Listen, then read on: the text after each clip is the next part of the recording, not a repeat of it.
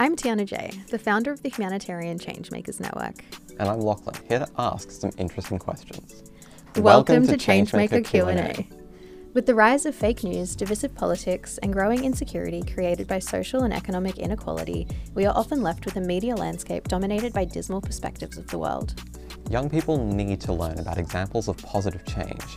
Identifying potential solutions to global challenges is key to our public dialogue. As a solutions media podcast, we dive deep into current affairs and events, answer any questions you have about social change, and share stories and insights from young people and organisations active in the social change space. But before we begin, we would like to acknowledge and thank Australia's traditional owners and custodians for their continued care and protection of our land and waterways. We pay our respect to all elders past, present and emerging, and look to you for guidance as leaders of social justice. Now on to today's episode. Welcome back to Changemaker Q&A, everybody. For this week's episode, it's going to be a little bit different. What I thought I would do is actually share an interview that I did a few weeks ago from a student-led grassroots advocacy network that is a part of the Queensland University of Technology's School of Public Health and Social Work. So I was approached by them to do a little interview, talk about my journey beginning the Humanitarian Changemakers Network and my kind of work as a change maker over the years. And so I thought it might be fun to kind of share that with you guys and just give you a little bit of an insight to my life and behind the scenes at HCN and kind of what led us to where we are today. So I hope you enjoy this episode. As always, if you have any specific questions that you would like me to answer about social change, feel free to follow us on Instagram at Humanitarian Changemakers or head to our website, humanitarianchangemakers.net/podcast, and you can slide into our DMs or submit the form and ask any questions that you want me to answer in an upcoming episode. Oh my God. There we go. All right. So, hello everyone. My name's Jade Mikowski. I'm from Grasslands Social Advocacy, so a QUT student-led digital project advocacy project, equipping people and organizations to tell their stories in a digital age. Speaking today with Tiana Jovanovic, nailed it, who is a PhD candidate with the University of Queensland and Indian Institute of Technology's Delhi's Academy of Research. Currently based at UQ School of Communication and Arts, she has an academic background in sociology, philosophy, and a professional background in media and communications for a humanitarian and human rights organization.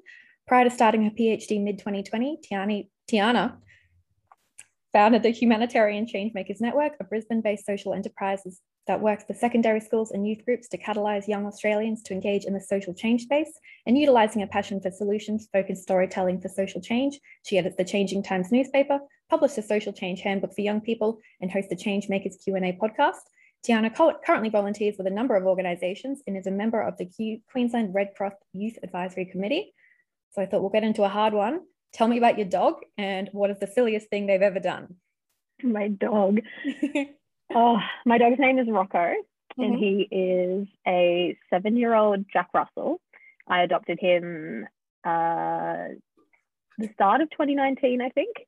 I really wanted a Jack Russell, so I hit up all of the pet rescue centres in Southeast Queensland, and I was like, when you get a Jack Russell, please let me know. Like, I really want a Jack Russell.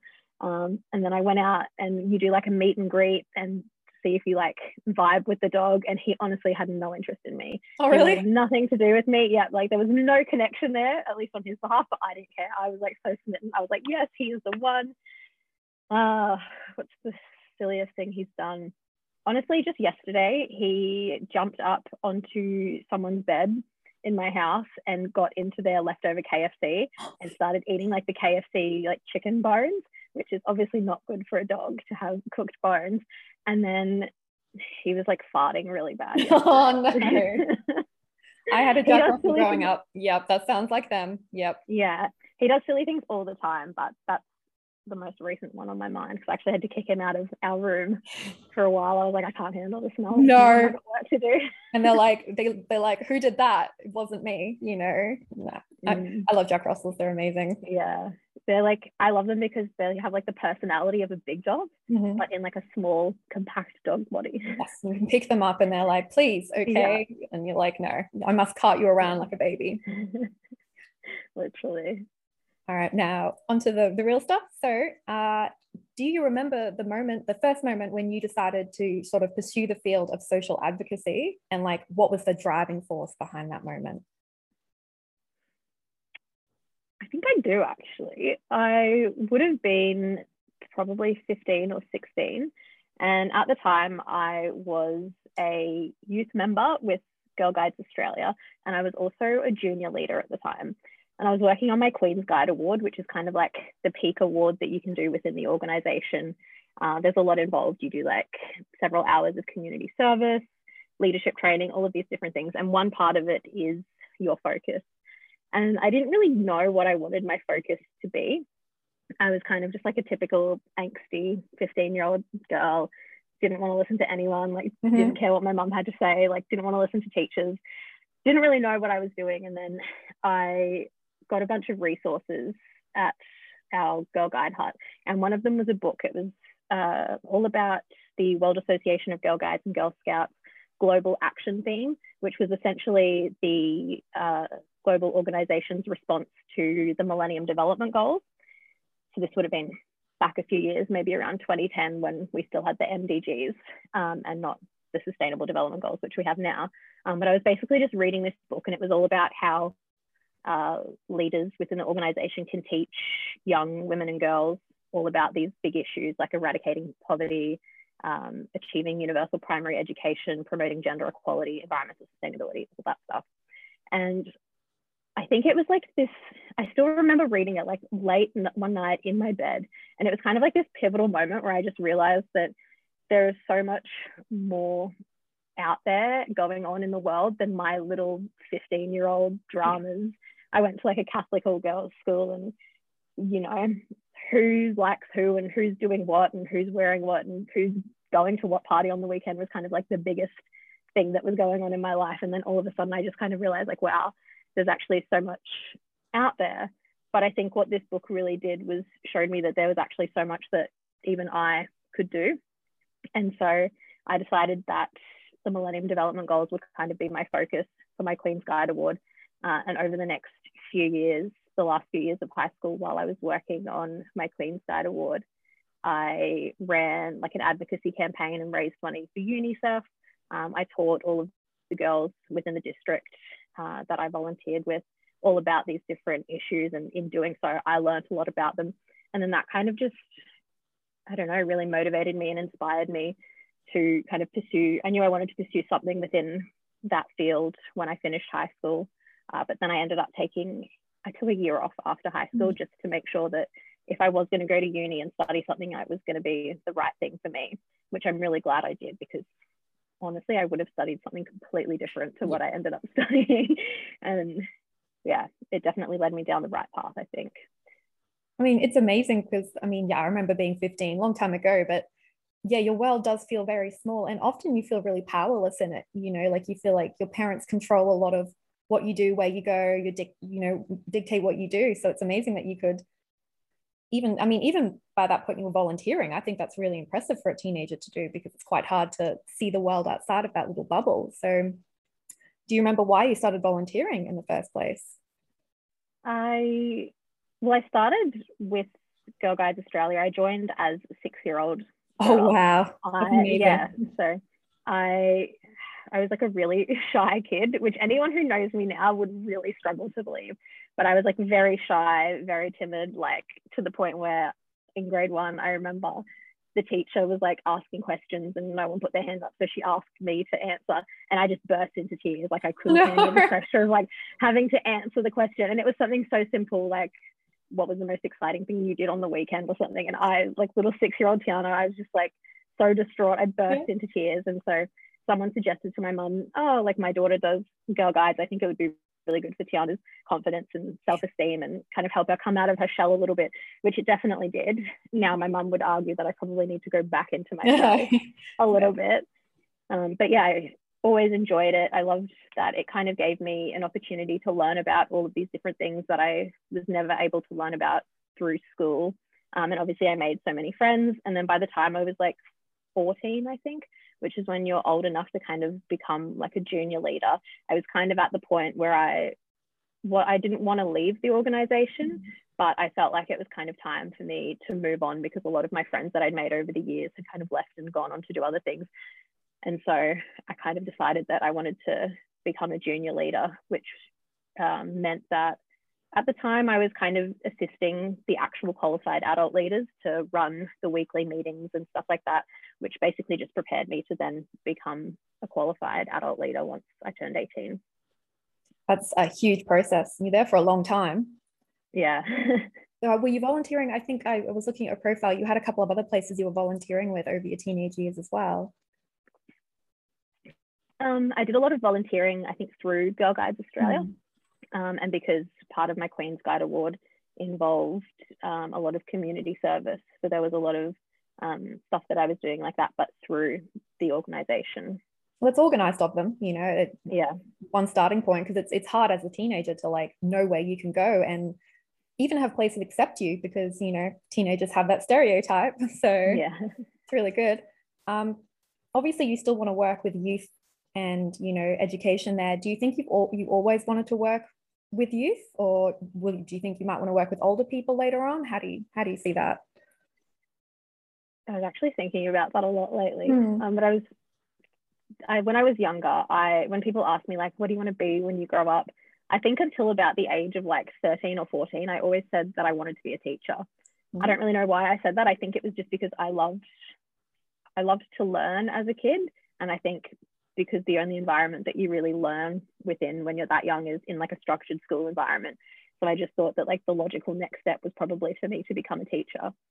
And in my own way, I kind of have always kind of been a teacher through a lot of the volunteering and stuff that I've done. It's just been like less formal forms of education. But even when I was like a junior leader with Girl Guides, a lot of the parents who were teachers or were teacher aides would always come up to me and be like, oh, you know, you should really think about becoming a teacher when you finish. We need more teachers like you. You're so passionate, blah, blah, blah, blah. And I remember like feeling so bad when I was like 15 or 16. I was starting to think that I didn't actually want to study teaching and become a teacher, but I wanted to do something else. But yeah, through the work that I do with HCN and some of the other organizations that I've volunteered with, I've always really enjoyed teaching young people through a less formal education format. So teaching them through workshops and kind of fun activities where they don't realize that they're actually learning something because they're enjoying it so much. But with the Humanitarian Changemakers Network, as an organization, it is kind of targeted towards young people. We don't kind of say youth in the strict sense that it's like 15 to 25 or 15 to 30-year-olds. But I was thinking about that the other day because I was born in 1996, which means I am the last year to be considered a millennial. And I was just thinking about at what point, like, will I no longer be considered a young person? Yeah. Because I'm technically not part of like Gen Z, but I feel like I identify with Gen Z maybe a little bit more than millennials. I don't know. Millennials to me are just like that little bit older. I don't know. I'm I was born 92, so it's like I'm in the younger end of the millennials, and there are millennials I know that are like set up with a house and kids, and you know they're very far ahead, and you wouldn't say that they're young at all. You know, they're in their late 30s, early 40s. So it's when you're a little bit younger and you've grown up with more technology and sort of the more Gen Z stuff, you're sort of in that weird area of maybe easier to connect with them in that way. Yeah. And I think because most of the people that I do work with tend to be in that Gen Z, I always wonder at what point, like, am I going to outgrow my own organization? Yeah. It's like, because I say like we're an organization of young change makers for young change makers. At what point will I no longer be a young change maker? Like I'm already 25. I'm closer to 30 now than 20. So like, and it just makes me think like it's still such a young organization, but like at what point am I going to need to like pass the leadership responsibilities onto someone else, because I don't want to be like that older person. Yes. You're going in an organization for young people. You're going in, hey kids, and you're like in your 30s, you know. I can see that. I feel like 30 will kind of be my cutoff. And that's fair. I've got 5 years to grow and find new people to take over, and Oh, nurture them through. tell me, how did you start the organization? Like, that's a huge process. Like, I can't even imagine it. So, like, was that were there lots of highs and lows? You know, it must be more established now, but the beginning must have been chaotic. It honestly wasn't too bad in the beginning, only because I didn't start it with the intention of it becoming what it is now. So in the beginning, it would have been around 2019, and I was getting invited to a few different schools and organizations to talk with young people just about what social change is, how they can get involved in the social change space. And from there, I developed kind of like a framework that would allow me to easily communicate what social change is and how young people can bring it about, just to kind of make these workshops easier for me. And so I developed this framework, and I was like, okay, like, this is actually kind of cool. And so I had a personal blog at the time, and I just kind of posted the framework on there. And then when I went to different events or hosted workshops for groups that were kind of about like a specialized topic, I'd maybe create like a special resource or a tool for them and just put it on this blog that would kind of let them learn about it a little bit more. And then I kind of started getting a lot of really positive feedback, and I kind of thought that maybe this could be something that's a little bit bigger than just me. And so I decided to create a new separate blog, and I didn't know what to call it. And I don't know how I came up with the name Humanitarian Changemakers Network, but I somehow came up with that name, and the domain was available. And I was like, okay, I'm just going to make like an Instagram page for this and kind of create this website. And in the beginning, it was just a blog where I was still going around running these workshops and kind of sharing resources. And then the more young people I kind of began to speak to, I kind of noticed what some of the gaps were and some of the things that were kind of stopping them from engaging in the social change space. And for a lot of them, it was kind of this really dismal media landscape that was dominated by fake news and kind of negative stories about all of the problems in the world. And it was leaving them feeling kind of helpless about everything. So I was like, okay, maybe something we need to kind of start doing is just providing some more positive or solution focused news stories. And so now, as we've kind of began to grow, we're switching our focus from just running workshops, which isn't super scalable and also not super good for me when I'm trying to do a PhD as well. Always running these workshops, because it does kind of take a lot to actually organize them, and because every workshop is tailored to the specific group or school or whatever that we work with. So we're kind of now trying to reach a wider audience of young people by diving deep and using our podcast and our news platform to kind of explore potential solutions to different problems and letting young people know the ways that they can kind of engage in addressing local or global challenges. How, like, I've read your profile, even just you talking now, how do you juggle everything? Because I've been through your Instagram, your YouTube and everything, and it's like, there's so much. When do you sleep? Surprisingly, I actually sleep really well now, and I get a good 7 to 8 hours a night. But it wasn't always like that. And I've definitely had to kind of learn how to overcome the burnout culture that I think is so prevalent in the social change space. I mean, we already kind of live in a culture where burnout is kind of normalized, and there's not really this like culture of care. It's a very like hustle-based culture. And I think that's kind of amplified in the world of social change, because there's this extra level of guilt, because a lot of the time it's not about you. It's not about you progressing your career or doing things for yourself. It's about you doing what you think is right, what you're morally compelled to do, or, you know, helping others or serving others. And so you feel guilty when you take a break, or you decide that, you know, you're not going to go to that particular protest because you need to work to pay rent or whatever it might be. And I think it was that kind of guilt that led me to burnout, which would have been around the time I started HCN. And since then, I've really had to learn how to just kind of create a culture of care in my life and balance everything. But with that said, I mean, I do a lot, and I'll be the first to admit that I do a lot and potentially take on too much. But all of the things that I do are things that I genuinely love. And so most of the time, it doesn't feel like work. Like a lot of the volunteering that I do, like, it's just something that I'm really passionate about. And so it doesn't really feel like work to me.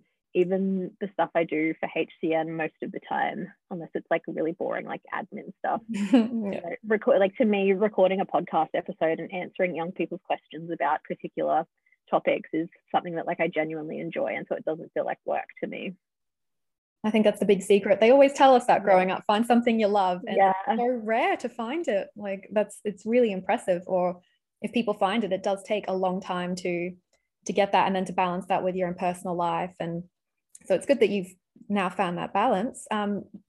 If you had to give advice to a younger person dealing with burnout in this sort of field, would it just be about creating that culture of care, or is there something more specific you would recommend? I think a big thing for me was the realization that you don't need to justify rest. Yeah.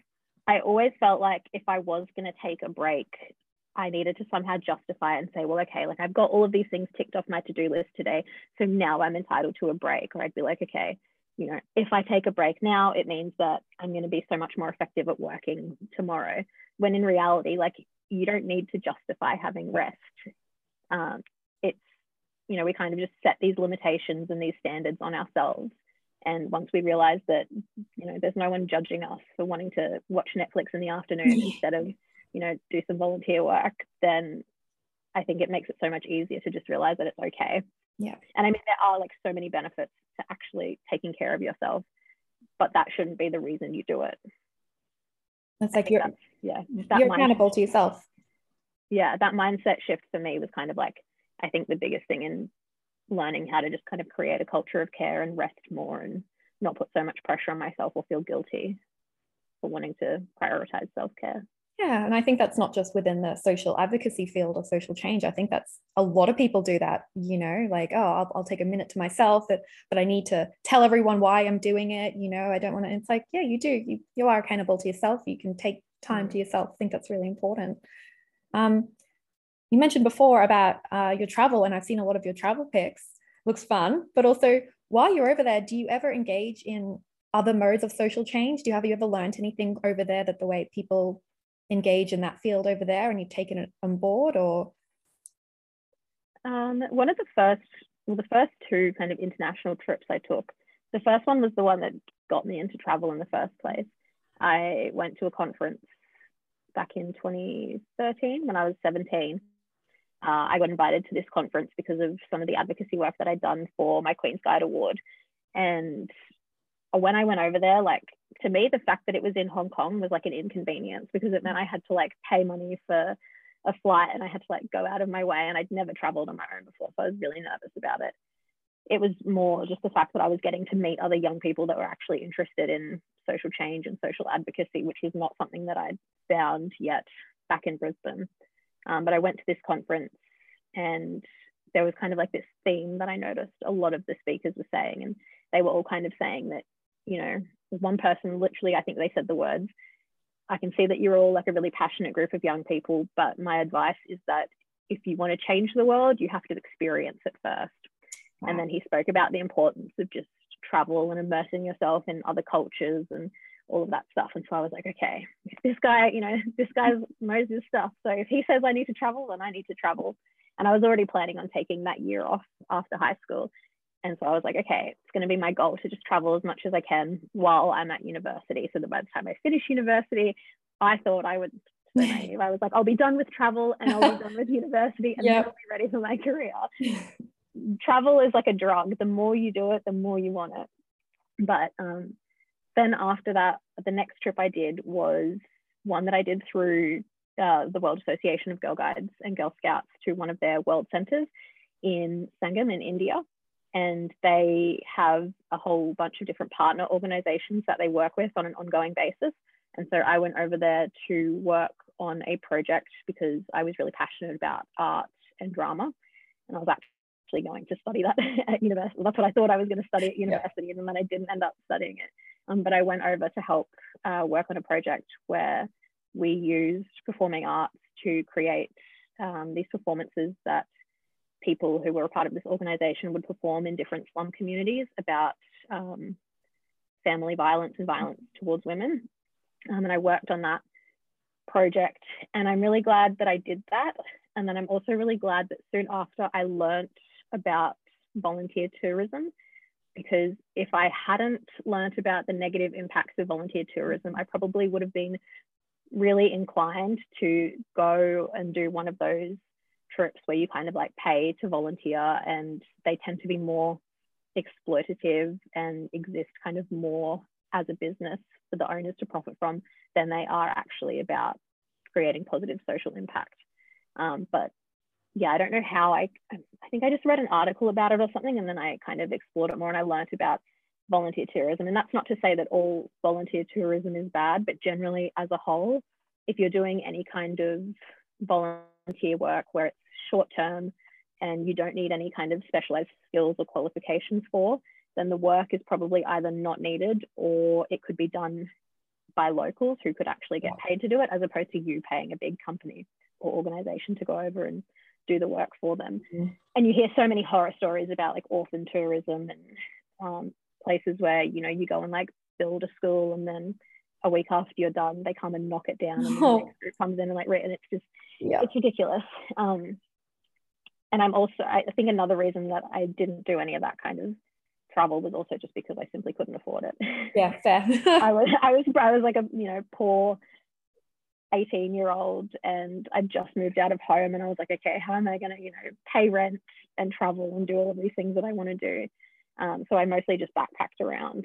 And even now that I'm a little bit older and my budget is not as tight, I still tend to just stay in hostels. I think it's like the best way to meet people. You can meet people from, you know, all over the world, even if you go to like a backpackers hostel in like Adelaide. But I think that's the beauty of it. And just meeting new people and realizing that, you know, people come from all different backgrounds and they have such different views that you might have, and, you know, all of these different things. But I think the one thing that travel taught me is, like, at the end of the day, it doesn't matter how different we are, we're like, at our core, we're all kind of the same. I think people, when you strip away all of the negative things, most people are kind people, we're compassionate, we all want the best for our community and whatnot. So I think travel has, definitely taught me a lot of really important lessons. I mean, it must be hard with COVID and everything, you know, being locked down. It's been so hard. I mean, we can go to New Zealand, can't we? Does that count? Yeah, I mean, I think they got rid of the bubble, didn't they? There was the whole travel bubble with New Zealand, but I think I don't know what's happening. But I mean, hopefully it comes back and you can keep going. So about your book as well, when did you decide that you wanted to, one, write it, and two, I guess, put it out in the world? Because it seems amazing, you know, that like you could, I mean, you self-published it, didn't you? Yeah. So I think the idea for it kind of came during COVID, when I wasn't able to run any of the workshops that I was previously running. And I was like trying to think of ways that I could still reach young Aussies and teach them the framework for social change. And I just kind of thought that maybe a book would be the best way to do that, because I thought about putting together like kind of like an online course or whatever, but I just felt like I had so much to say. And I was like, the only way I can say it all is if I just write it all out in a book. So I was like, okay, I'm going to give this a shot. And so it's so funny. I say that it took me about 6 months to write it, but I think it took me about 5.5 months of planning it, and then 2 weeks of just me sitting out and like smashing the writing. I just got in like my own head, like I always do, and you try and plan things and make them perfect, but like in reality, I knew everything that I needed to know. Like, this is the kind of stuff that I've been teaching in these workshops and that I've been learning about for most of my adult life. And so I took myself on a writing retreat. I went on to like Groupon, and I found like a really nice resort, and I was like, okay, I'm going to spend 5 days here. And I spent 5 days there with like no Wi-Fi. I just sat down and wrote, and I got like my first full draft written in like those 5 days. And then I looked at all of my different options, and I decided that self-publishing would be the best, just because I want all of the money from the sales of the book to go back into funding the Humanitarian Changemakers Network, because that's always been kind of like the biggest struggle that I've found over the years, is actually trying to fund it all. Yeah, fair.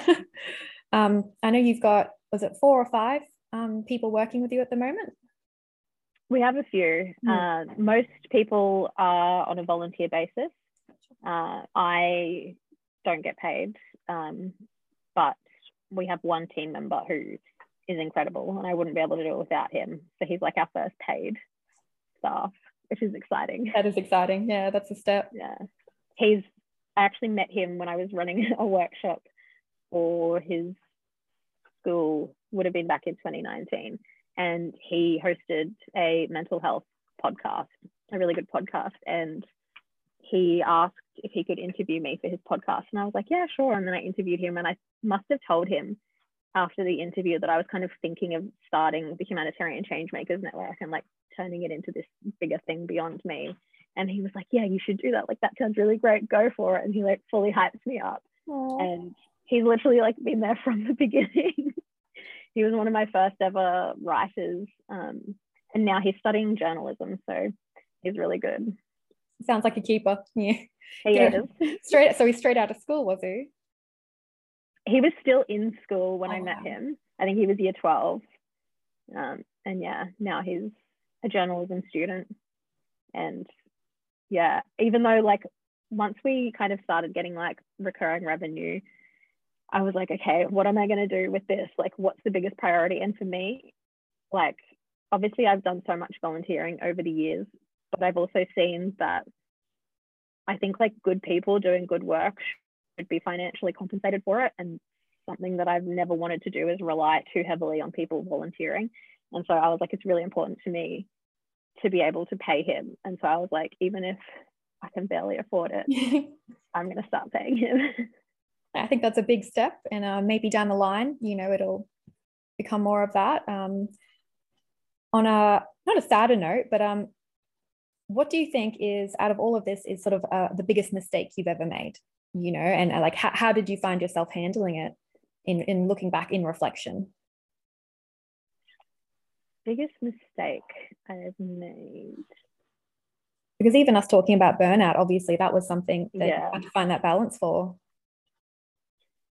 I think perhaps the biggest mistake I've probably made in all aspects of my life or career is probably just overthinking things and thinking that everything needs to be perfectly planned out before you actually start. I think this is something that I'm much better at now, and something that I kind of learned about there's like a book, it's called The Lean Startup Method, and it's mostly for people running businesses or startups, and it's about needing to fail.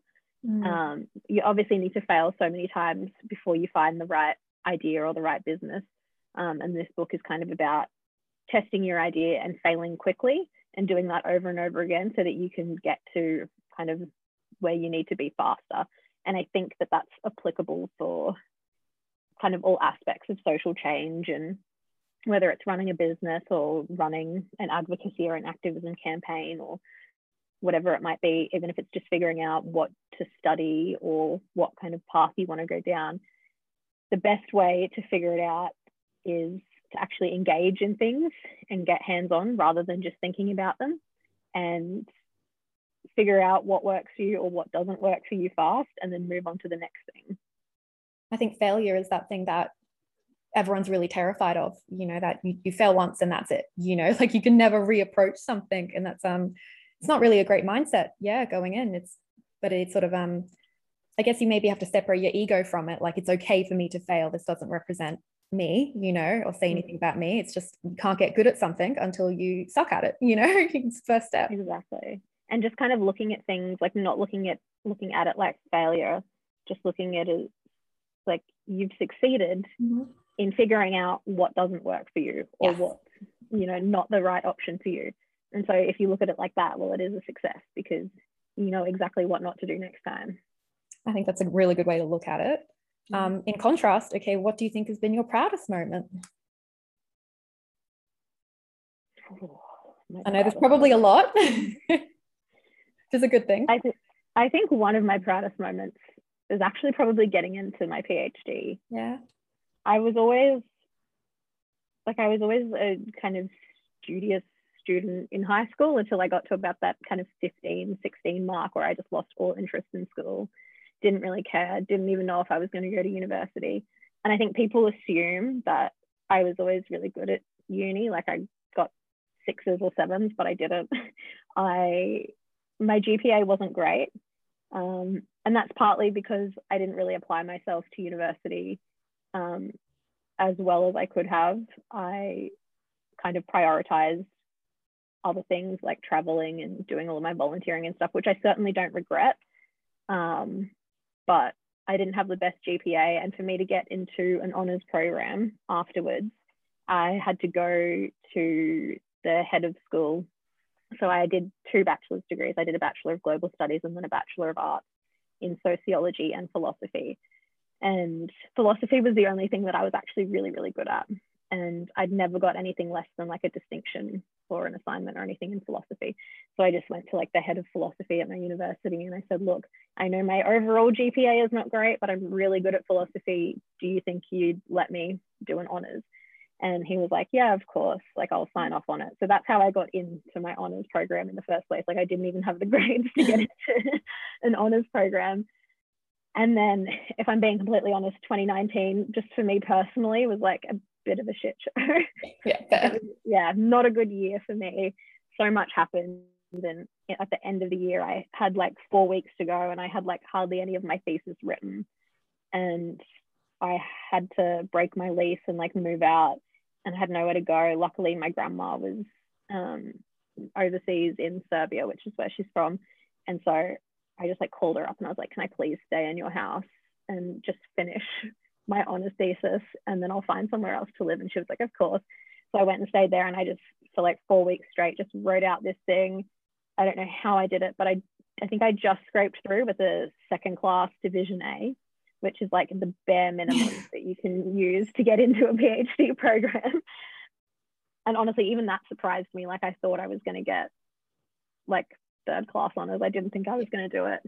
I think the only thing that saved me was the fact that because you do a little bit of coursework as well. And I'd done my coursework at the start of the year and I did okay with the coursework. So I just had the grades to get into a PhD program. And I honestly, like I wasn't even going to apply for the one that I'm currently in. I remember looking at it and I was like, that looks amazing, but there's no way that like I'm qualified enough for that. But my friend was like, just do it anyway. Like it'll be good practice. Mm-hmm. And I was like, okay, I'm going to do it. I'm going to try. And I was honestly so surprised when I got in. Like I cried so much. Oh, sounds like an amazing moment. Like, yeah, I'd say that's probably one of my proudest moments. And I imagine it'll be followed up finishing the PhD and putting it up on the wall and stuff. Every day, like I question what I'm doing here. I'm just like, oh my goodness, I can't believe I wanted this. I can't believe I chose to be perpetually stressed for 3 years. But how long have you got to go on it? I just passed my confirmation, so I'm a third of the way through. Won't be long. It's gonna go quickly. It always does. Yeah, the first year kind of flew by. I feel like I'm actually starting to realize this, not just about my PhD, but about everything. I think you think that there'll be a point in your life where you feel like you know what you're doing. And I always thought like at uni, I was like, if I ever did like a master's or a PhD, like that would be the point where I really like, I know what I'm doing. Mm-hmm. And same when I started like HCN, I was like, there'll be a point where like, you know, it's like an established startup and I'll feel like I like really know what I'm doing as like a founder or a CEO.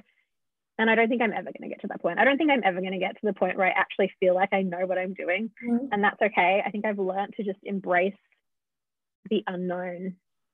I think it can be a bit of an illusion. Yeah. You never really, it's like being an adult. You never really feel like an adult. You just are an adult. Yeah, exactly. If you could give any advice to someone wanting to follow in your footsteps or even just starting the kind of work that you're doing or wanting to make a difference, what would be the biggest thing you could tell them?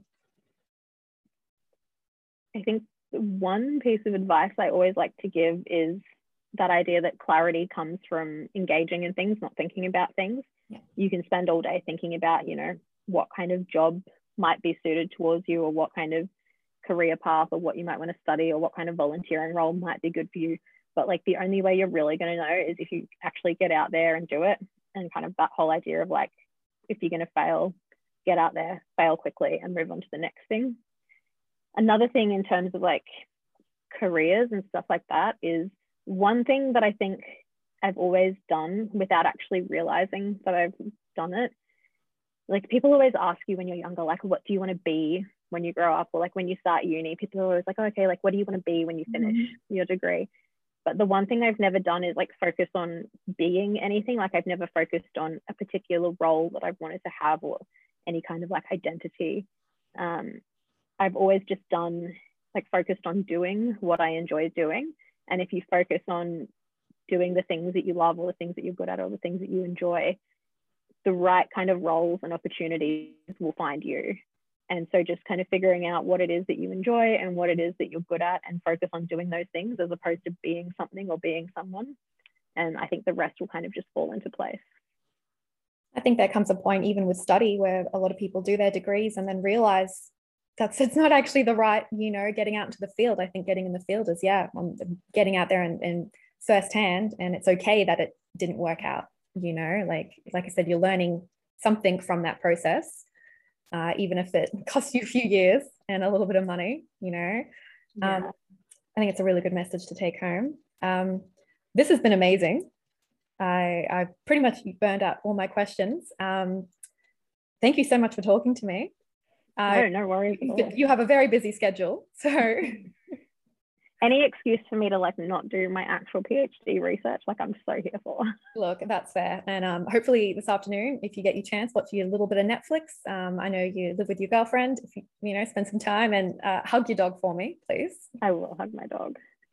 Also, I always hug my dog. Yeah, I was going to say, I think about my pets all the time and I'm like, when do I get back to them? Okay. And thank you so much. We'll wrap it up. And can't think of anything else to say. Thank you. Thank you so much. Yes. Thank you so much for tuning in to this episode of Changemaker Q&A. If you have a question about changing the world that you'd like me to answer, just head to humanitarianchangemakers.net/podcast. If you enjoy the show, we'd really appreciate it if you'd leave us a review so that we can get the word out and equip and empower as many young people as we can to change the world. The Humanitarian Changemakers Network is a solutions, media and education platform, so feel free to head to our website for plenty more news and resources to help you make change happen.